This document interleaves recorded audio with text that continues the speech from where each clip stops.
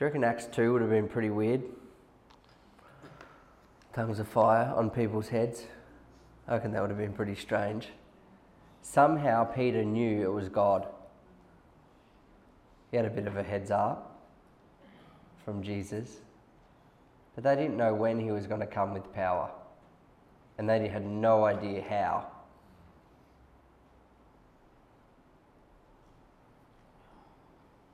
For 400 years there's silence, and then all of a sudden there's this Jewish rabbi who they know, who they've played sport with, who they've knocked around the streets of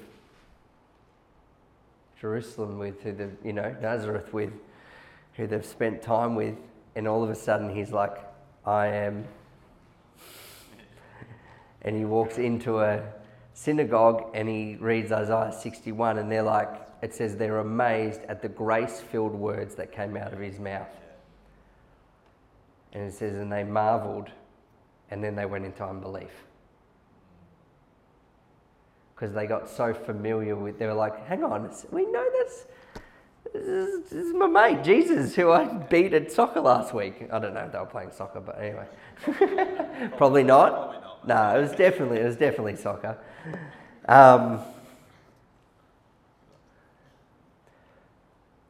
Something inside of humanity yearns for the voice of the Father, and our spirits often recognize it, but our mind is catching up. Yeah? And we've got to be careful that we don't let our minds go past what the Spirit of God's doing. I'd rather wait for the Spirit and come into alignment with that than jump ahead of God. Does that make sense?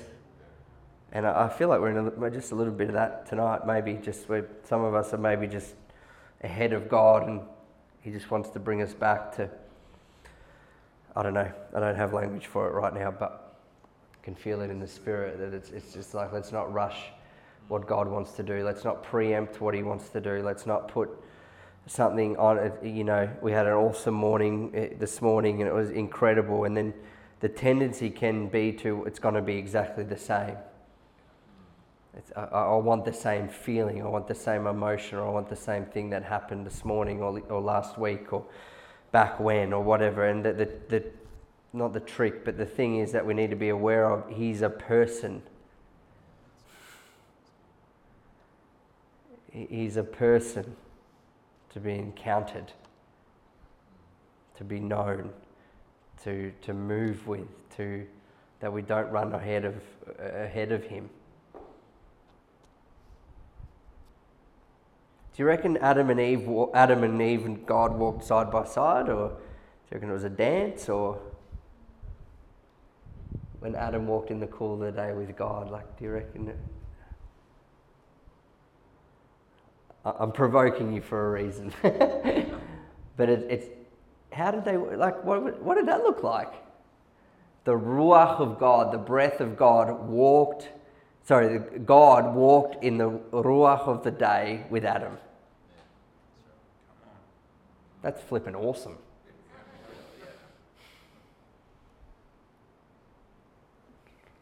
Was it like this? How was it, Eddie? What do you reckon? Huh? Piggyback. All right.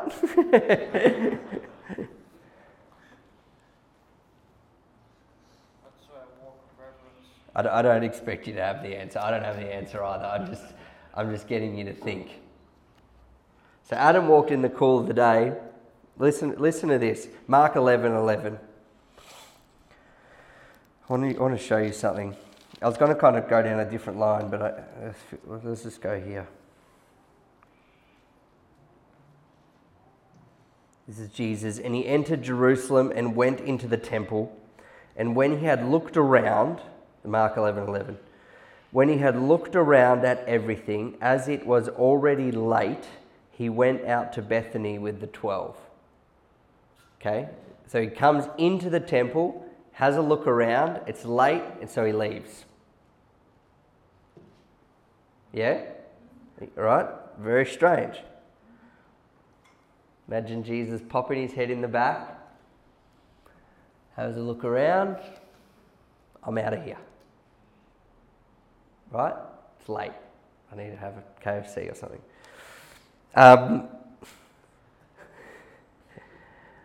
You guys, on the following day, you can laugh, it's allowed. On the following day, when they came from this is verse 12. On the following day, so this is the next day. So they've had a nap, they've slept, they woke up. On the following day, when they came from Bethany, he was hungry, and seeing in the distance a fig tree in leaf, so or some translation says it only had leaves on it, it was bearing no fruit. He went to see if he could find anything on it. When he came to it, he found nothing but leaves, right? For it was not the season for figs. And he said to it, "May no one ever eat fruit from you again." And his disciples heard it. We have a friend of ours, he experimented with this. Some people don't like that, but he was learning about the power of life and death in the power of his tongue, and that he was pondering this verse. And so he went past he had a pot plant, and he went past his tree, and God said, "I want you to curse it." He was like, "Why?" This was outside his house. And so he cursed the tree, and the tree within a week withered and died. And he says, "Now I want you to bring it back to life." And God was like, what do you mean? And he says, "I want you to speak to the tree and bring it back to life." So he declared life over the tree, and within a day or two, that tree came back to life and it started to blossom again. God says, "All right, I want you to curse it." He's like, "What's going on, God?" And he cursed it, and then he said, "All right, I want you to bring it back to life." The second time that he brought it back to life, it bloomed all year round. And it was a seasonal tree. Why? Because in that realm, there's fruit all year round.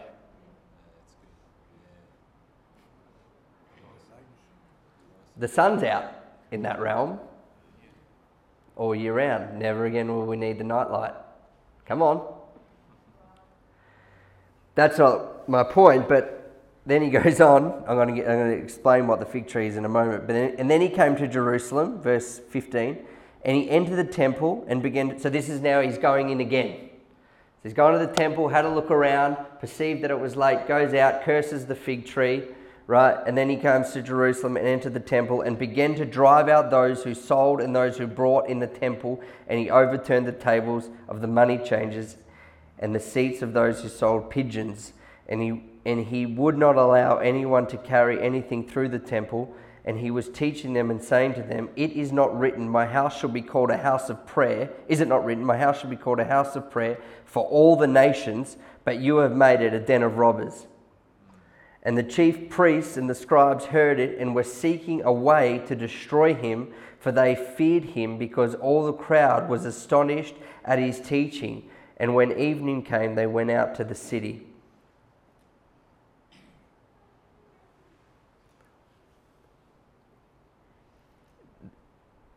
The story is that they would bring pigeons and goats and sheep, and they would bring them and they would be tarnished sheep, right?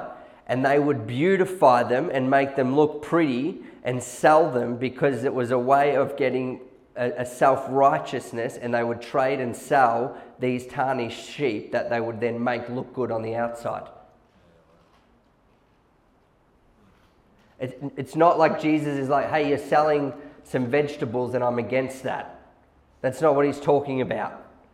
Right? Many people have said, in church life, when people, you charged for a course or you did this. That's not what Jesus is talking about. Jesus is talking about you are making it really hard for people to enter into salvation because you're doing self-righteousness, and that I'm against.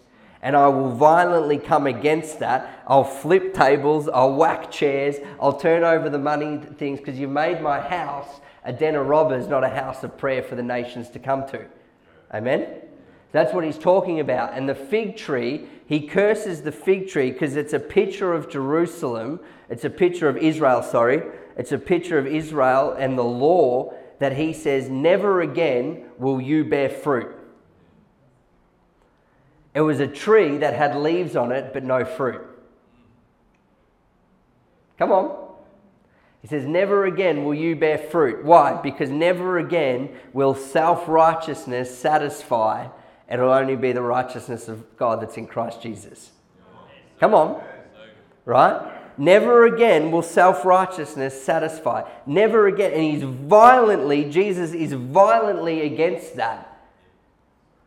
You've made it hard for people to come. This is what he's saying to the religious leaders, the Pharisees. He's like, you have made it hard for people to come to God because it's about, oh, here's my sacrifice of a pigeon.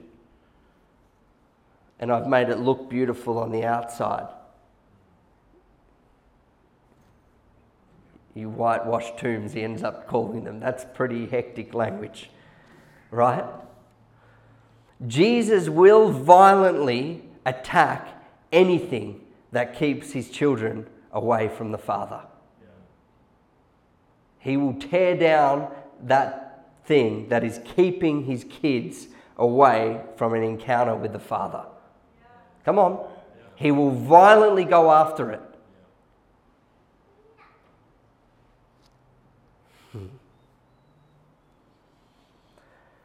Righteousness is the doorway into intimacy with God. Yeah? All righteousness does for the kingdom of God is what? Not meat or drink, but? Come on. Righteousness, peace, and joy.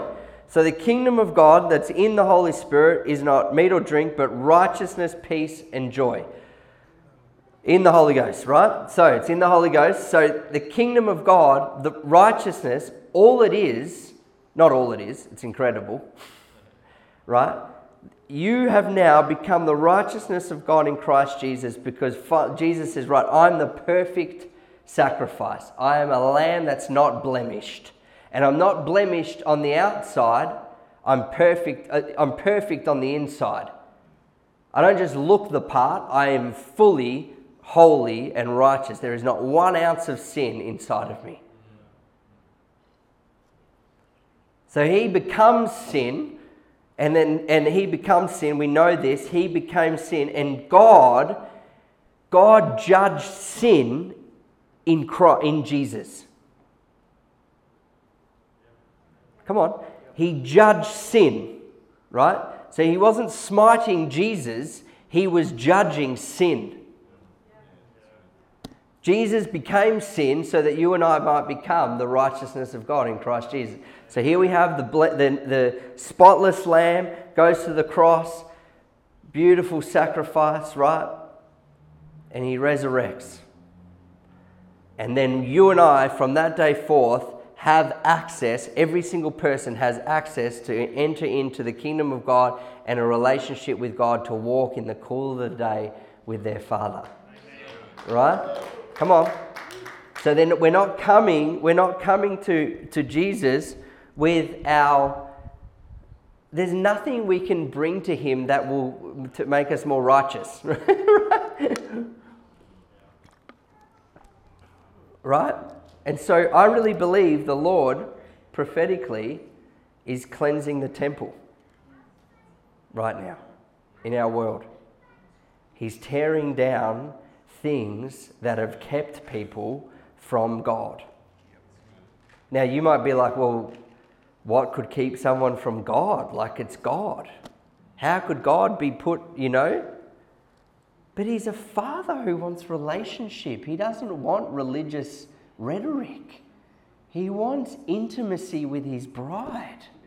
He wants the bride to actually know when he walks into a room. He wants the bride to know that's the Spirit of God. I can feel him. I can sense him. I know, that's who he is. That's the Acts 2. That's why I asked that question. Something inside of Peter went, this feels familiar. The Pharisees of the day missed the revival that came in the form of a Jewish rabbi at 30 years of age because they were so familiar they thought, we know this guy.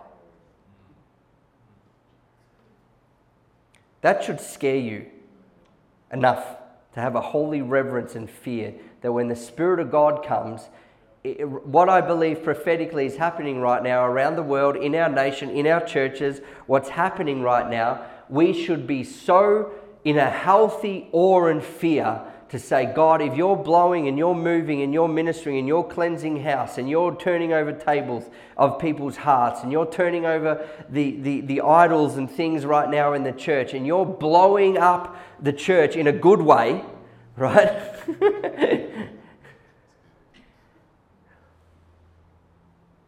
We should be like, yes, please. Because that is aimed at our benefit. Come on. Are you with me? Maybe don't use the word blow up too often. There was a group you heard this story? There was a group at Bethel that we weren't allowed. They went on a missions trip to, I think it was France. And as they went in, they said, what are you doing here? And they're like, we're here to blow up things for God. And they got sent straight home. Anyway, just wrong language. They're like, oh no, we didn't mean it like that. And they're like, too bad. Back you go to where you came from. Anyway. All right.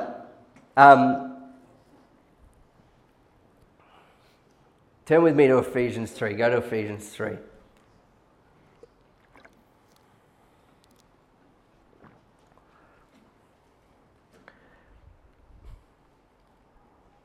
If I imagine, let's just imagine this. If I stand on we had a great wedding. We had a great wedding day. It was awesome. Probably 130 people there. And, we celebrated, we danced, we,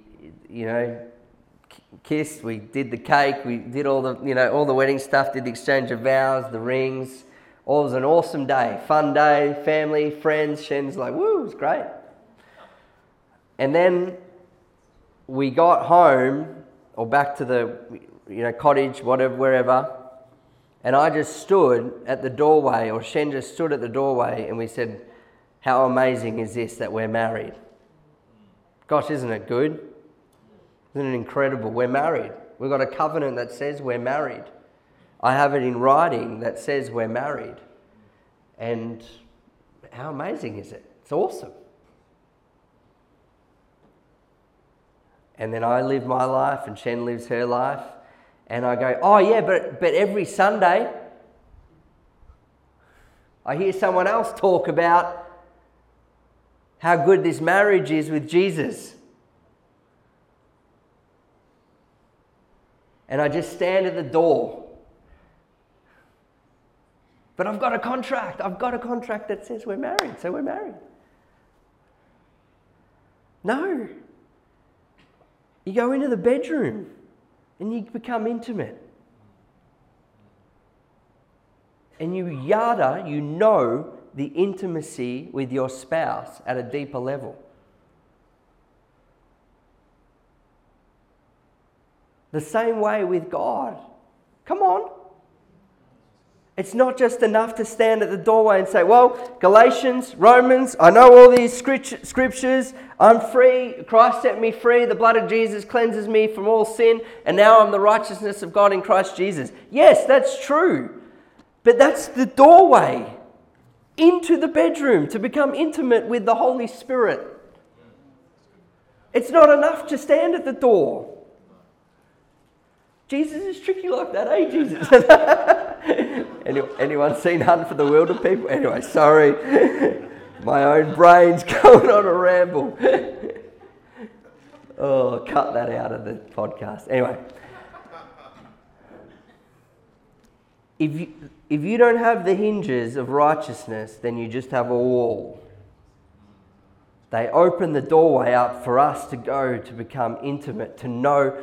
To me, one of the best books I've ever written, I don't care what you think about Benny Hinn, Good Morning Holy Spirit is awesome.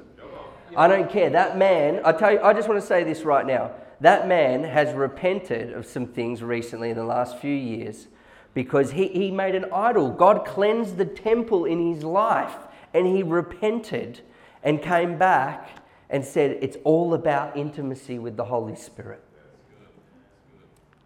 It's waking up in the morning, it's reading this and believing it.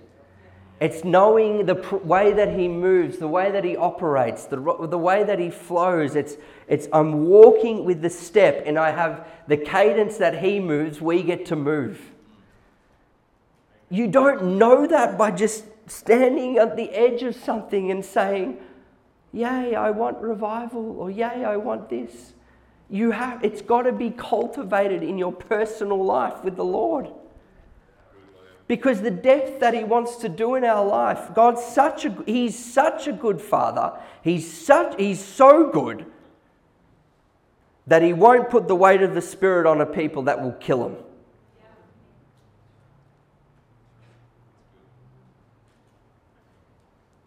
He's so kind that He will withhold His glory, because He's like, if I poured out my Spirit in this place right now, it would destroy them. And so he often just drip feeds until they're ready.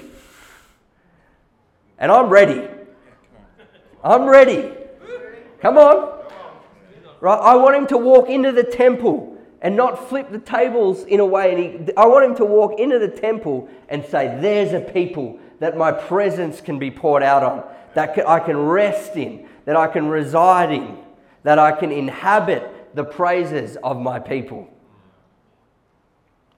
I know theologically everyone says, oh, He's in us and He never leaves us. I know that, but He's not a contract. He's a person.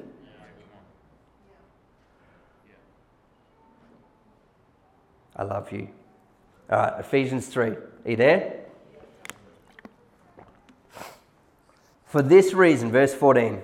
For this reason, I bow my knees before the Father, from whom every family in heaven and on earth is named. Wow. That according to the riches of His glory, He may grant to you to be strengthened with power through His Spirit in your inner being, so that Christ may dwell in your hearts through faith. Well, hang on, isn't He already in there? Yeah, He is. That you, being rooted and grounded in love, may have strength to comprehend, or the word is actually apprehend. So you may have strength to apprehend with all the saints what is the breadth and length and height and depth, and to know the love of Christ that surpasses knowledge, that you may be filled with the fullness of God.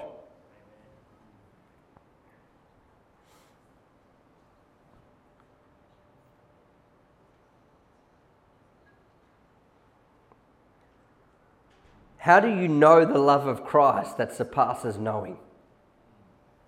You experience Him. You encounter Him. When God wanted to knock the greatest theologian off his horse, He didn't do it through a debate. He did it through an encounter.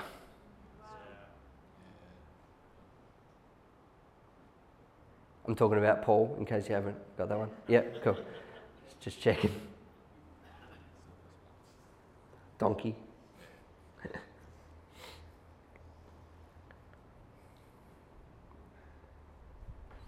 That we would know the love of Christ that surpasses knowing. So that means we have to give up our right to understanding every little thing.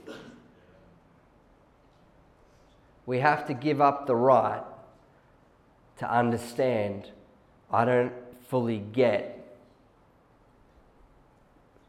why you move the way that you move, but I know that's you.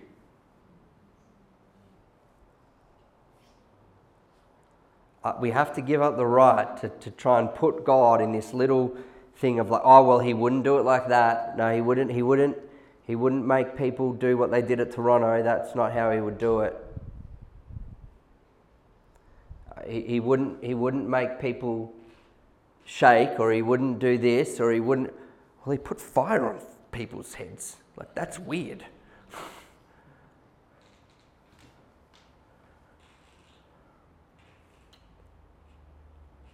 we have to give up the right to understand. And I'm not saying it has to be weird in order to be God.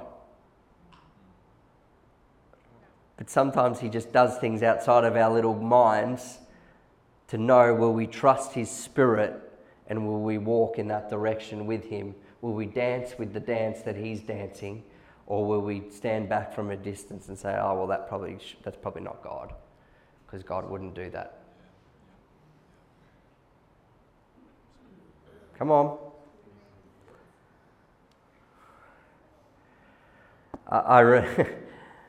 I remember 2008, had a radical encounter, 5-hour encounter on the floor, and I just woke up from that encounter, and I just kept praying, and I just got hungry for God, because those that hunger and thirst for righteousness shall be filled. And I just got so hungry for his presence, so hungry for things that I just do anything. I remember, I love what Bill Johnson says. He says, when he was at Toronto, he said there could have been an altar call for pregnant black people. I would have been up the front, and for pregnant women. And that's how I felt. I was like, man, I just want the presence of God. I want to understand. I want to know him. I don't need to understand him, but I want to know his ways. I want to walk in his ways. And I said, God, when I get to heaven one day, I don't want to be shocked. I don't want to be shocked one day when I get to heaven and go, oh, I could have had all of that, all of you, consumed by all of me. This is what I had. This is what I could have, the length, the breadth, the height, the depth. I could have known the love of Christ that surpasses understanding. But I didn't, because I didn't enter into the bedroom of intimacy with you. Because I was maybe too concerned with what people thought, or whatever. You put your own thing in there, like whatever it is that keeps you at a distance from God, right? And so I just got hungry, and so the first thing that I wanted to do was I had this insatiable hunger to see sick people healed. I don't know where I knew it came from the Lord, but I had this, I was like, I want to see the sick healed. So I was like, I don't know anyone that's seen the sick healed. I knew no one. So I remember a friend of mine, he said, you got to meet this guy, Nathan Winterbine. Does anyone know Nathan Winterbine? No? Anyway, he was a friend of mine and a friend of a friend's. They said, you got to go see Nathan Winterbine and his wife, Sarah. And I was like, oh, okay, I'll go and see these guys. We'd never met them. We didn't know them. They had a prayer room. This was like 2008, right? And I didn't grow up in the church, so I had no grid for this. They're like, oh, we have a room dedicated to God where we just go in. We don't want to know anything about you. We're just going to pray and we're going to prophesy over you. I'm like, I like these people. This is awesome. Right? I'm like, can you do that? Is that allowed? And they're like, yep, this is what we're going to do. Come in the prayer. And so they prayed, prophesied over Shen and I for like 2 hours, just read our mail, downloaded. And then they just started to tell us stories.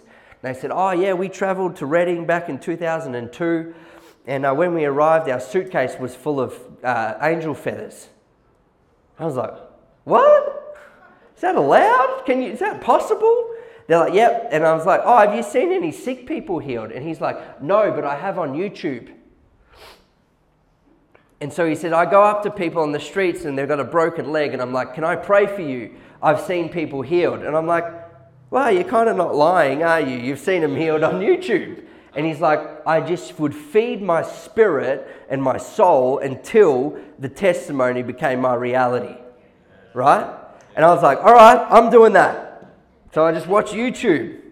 People getting healed. I just find someone. I'm like, oh, there's someone getting healed. I was like, all right, I've seen some people get healed. I need to go find some sick people. There's sick people at Maroondah Hospital. Let's just go down to Maroondah Hospital. So I stood outside Maroondah Hospital for a couple of hours. After about, 2 or 3 hours, they kicked me out. They're like, you're not allowed to stand out here and pray for the sick. And I was like, all right. So I'll go somewhere else. So go to Eastland. I'd walk past like wheelchairs and just people all the time. And I'm like, God, I want to see the sick healed. I want to see the sick healed. And then little by little, we started to see the sick healed. We started to see a woman from South Africa got out of she was in crutches. She got off her crutches. And then I was like, well, that's it. I've seen, it's begun, right? We've got revival, And then we started to equip the youth. And so we had a youth group of about 25 people, and we'd bring all these other youth from different youth groups, Eastside, Doncaster City Church, Maroondah, all these other churches in the region. And we'd do these revival nights, about 200 youth kids would come, and then we'd send them out in the streets to go and heal the sick, and right, and some awesome fruit has come out of, some awesome people have come out of that ministry. And we just, God, I was just hungry. I was reading, I reckon I read the book of Romans about 1,000 times, because I'm like, I want to know this for me. I don't want to just hear it from someone. I don't want to just hear this from, someone else. I want this to become the food that I eat. And I'm not just taking a little nibble from a crumb from someone else. I wanted my own food, right? And so I'd be plowing, and I'm in the Word, and I'm in the Spirit, and I'm praying, and I'd be praying day in, day out. Every morning I'm like, show me. And for 9 months, has anyone had you do the egg thing on your head where it trickles down and it feels really nice? That happened in Eastland. I was walking around Eastland. That's just where I hung out. And I was walking around Eastland, and that happened for 9 months, non-stop. Shower, bathroom, toilet, close to the throne, bedroom, wherever, right? That just happened. Some of you missed that. Anyway. And I was like, God, what are you doing? And he's like, I'm showing you my presence. I'm showing you my presence. And then one day it left, and I'm like, did I sin? And he's like, no, I'm always with you, but I want you to know how I move, how I operate, what the things that I do. It's not about the feeling, right? But it's about, Jesus perceived things. Yeah? And God was beginning to show, and there's other stuff which I've never shared, and maybe I never will, but there's other things that he did in that season, in that time. We saw oil come down our wall. We saw gold dust fall in our room. I didn't know these things were a thing. So don't say like, oh, these signs just followed us, right? I was telling friends, and they're like, oh, you got to be careful of that. You got to, you don't want to worship gold dust. I'm like, you're an idiot. I'm not worshipping gold dust. This is flipping amazing. My mind is blown. I'm not sitting there worshipping little gold flakes. I'm like in awe and wonder of this King of Glory. Come on, right? Because it's giving up the right to understand this is how he has to move. But we were doing all these things. We were running camps. We were seeing people healed. We were seeing people saved. We were seeing people baptized. And I remember I was like, man, God's really moving in Melbourne. And I get this little knock in my spirit. And God, I'm like, yeah, what is it? And we're running from meeting to meeting, and things are happening. And I get this little knock in my spirit. And I'm like, oh, is that you, Holy Spirit? And he says, yeah. He says, geez, I miss you. And I was like, what do you mean? We're doing awesome stuff. And he goes, yeah, the gifts and callings of God are irrevocable. And it's awesome what's going on, but man, I miss you.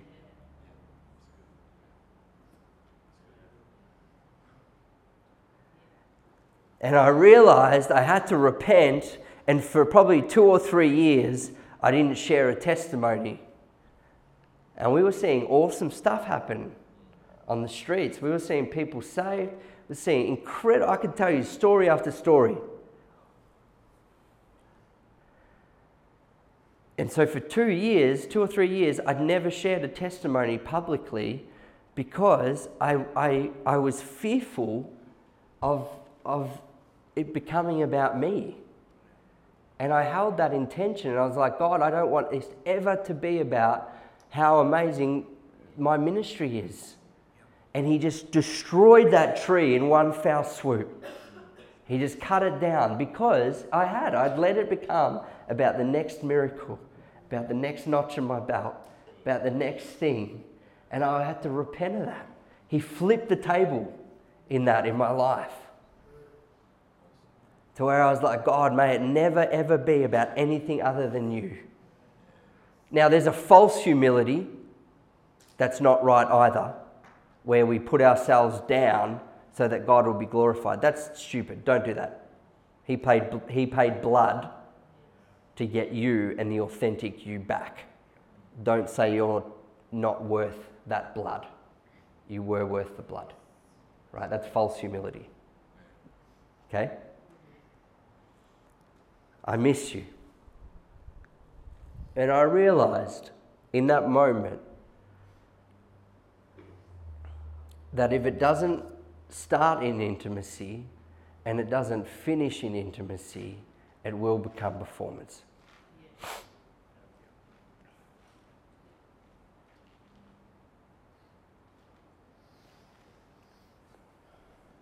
I have this thing with Alira where I'll just be like, hey, I love you. And she says, I love you more. And then I'm like, I've got a bigger heart. And she's like, no, but I've still got a heart and I love you more. And it just goes back and forth. And I've never heard her say in 7.5, nearly 8 years, I've never heard her say once, geez, Dad, I'm sick of you saying you love me. I'm tired of it. I'm over it. Could you stop it? I know contractually you love me. You're my dad. She never says that. She loves it. Every time I say I love you, every time she says it back, I love it.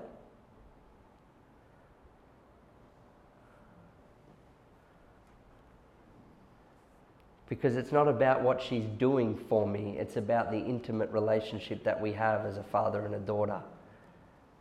It's about the intimacy. It's about that actually knowing you. I know you and you know me. You know the sound of my voice. Our kids, I can walk home and they're like, Dad's home. They know. Come on. Do we know Jesus in this way? John 17:3, this is eternal life, that they may yada or know you, the only true God, and Jesus Christ whom you've sent. John 5:39, you search the scriptures because you think that in them you have eternal life. It is these that testify about Jesus.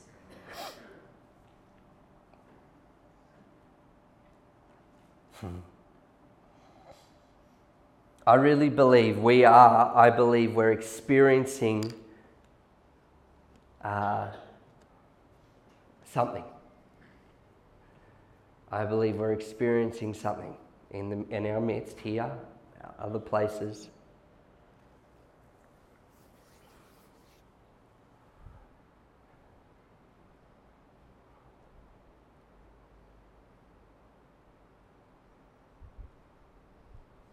I just want the landing strip of our hearts to be so pure and so ready and ripe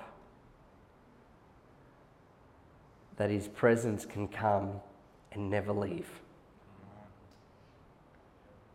Gosh, I'm hungry. And I think the only way that I personally know is two ways, I think, that I can find in Scripture for stewarding what God's doing.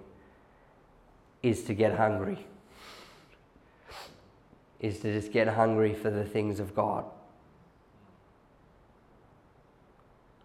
Those that hunger and thirst shall be satisfied. But then the other way is through intimacy with His presence. Because when we're intimate with Him in that way, it never will become about us. It'll always be about the simplicity of Christ and Him crucified. It'll always be the simplicity about I'm pointing people to Jesus. Now, I invite all of His distractions. I want all of the distractions that God wants to throw at me, I'll invite them. But the point of the distractions, you know what I mean by that? The signs, the wonders, the miracles. I want them all. I want as much as Him as I can on earth while I'm running. I'm running after the fullness of God, because that's what that verse says at the end. If you know the love of Christ that surpasses understanding, so that you be filled to the fullness of God in Christ Jesus, right? So I invite all of the things. I want all the gifts flowing through the body of Christ. I want them all, right? If we remain intimate, then it will never become about the gifts. It will always become about Him. I don't stop at the sign of Mount Evelyn and say I've arrived. The sign points to something greater.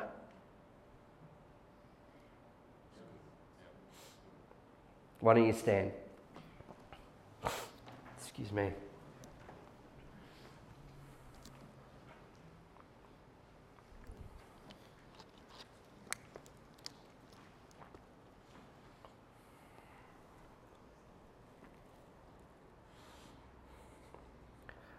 I think sometimes we have to move beyond our comfort zone to break the rhythm, or I feel like sometimes we have to move past our comfortability. We have to be willing to give up our right to understand, to give up our right to say, God, well, I'll allow you to move in this way, but please don't do this in my life. And he's kind Father, so he'll meet us where we're at a lot of the times. But I don't ever want to put a demand on him to say, this is how you have to come. I'd rather just say, hey, God, I'm willing to give up my right to understand how you want to move. I don't fully understand it, but I recognize that this is the presence of God. And if I've just been honest right now, the church in Australia has squashed the Holy Spirit. That's not a prophetic word. It's not so much as a rebuke as an obvious statement. We've shut down the Spirit of God because of fear. And often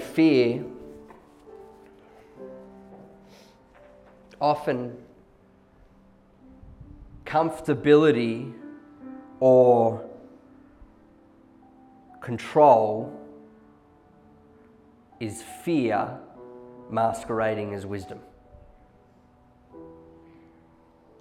Control is fear, and we call it wisdom. It's like, oh, we don't want that. And we say, oh, it's because people won't, they'll feel uncomfortable. Do you know what I'm saying? Well, don't flip the tables, Jesus. Don't curse the fig tree. Please don't walk on water. Please don't, this is uncomfortable. Well, I invite all the uncomfortableness of God. I know that's a bold prayer, but I'm just hungry. I just say, God, you come, and I invite all of who you are to come into this temple and this temple.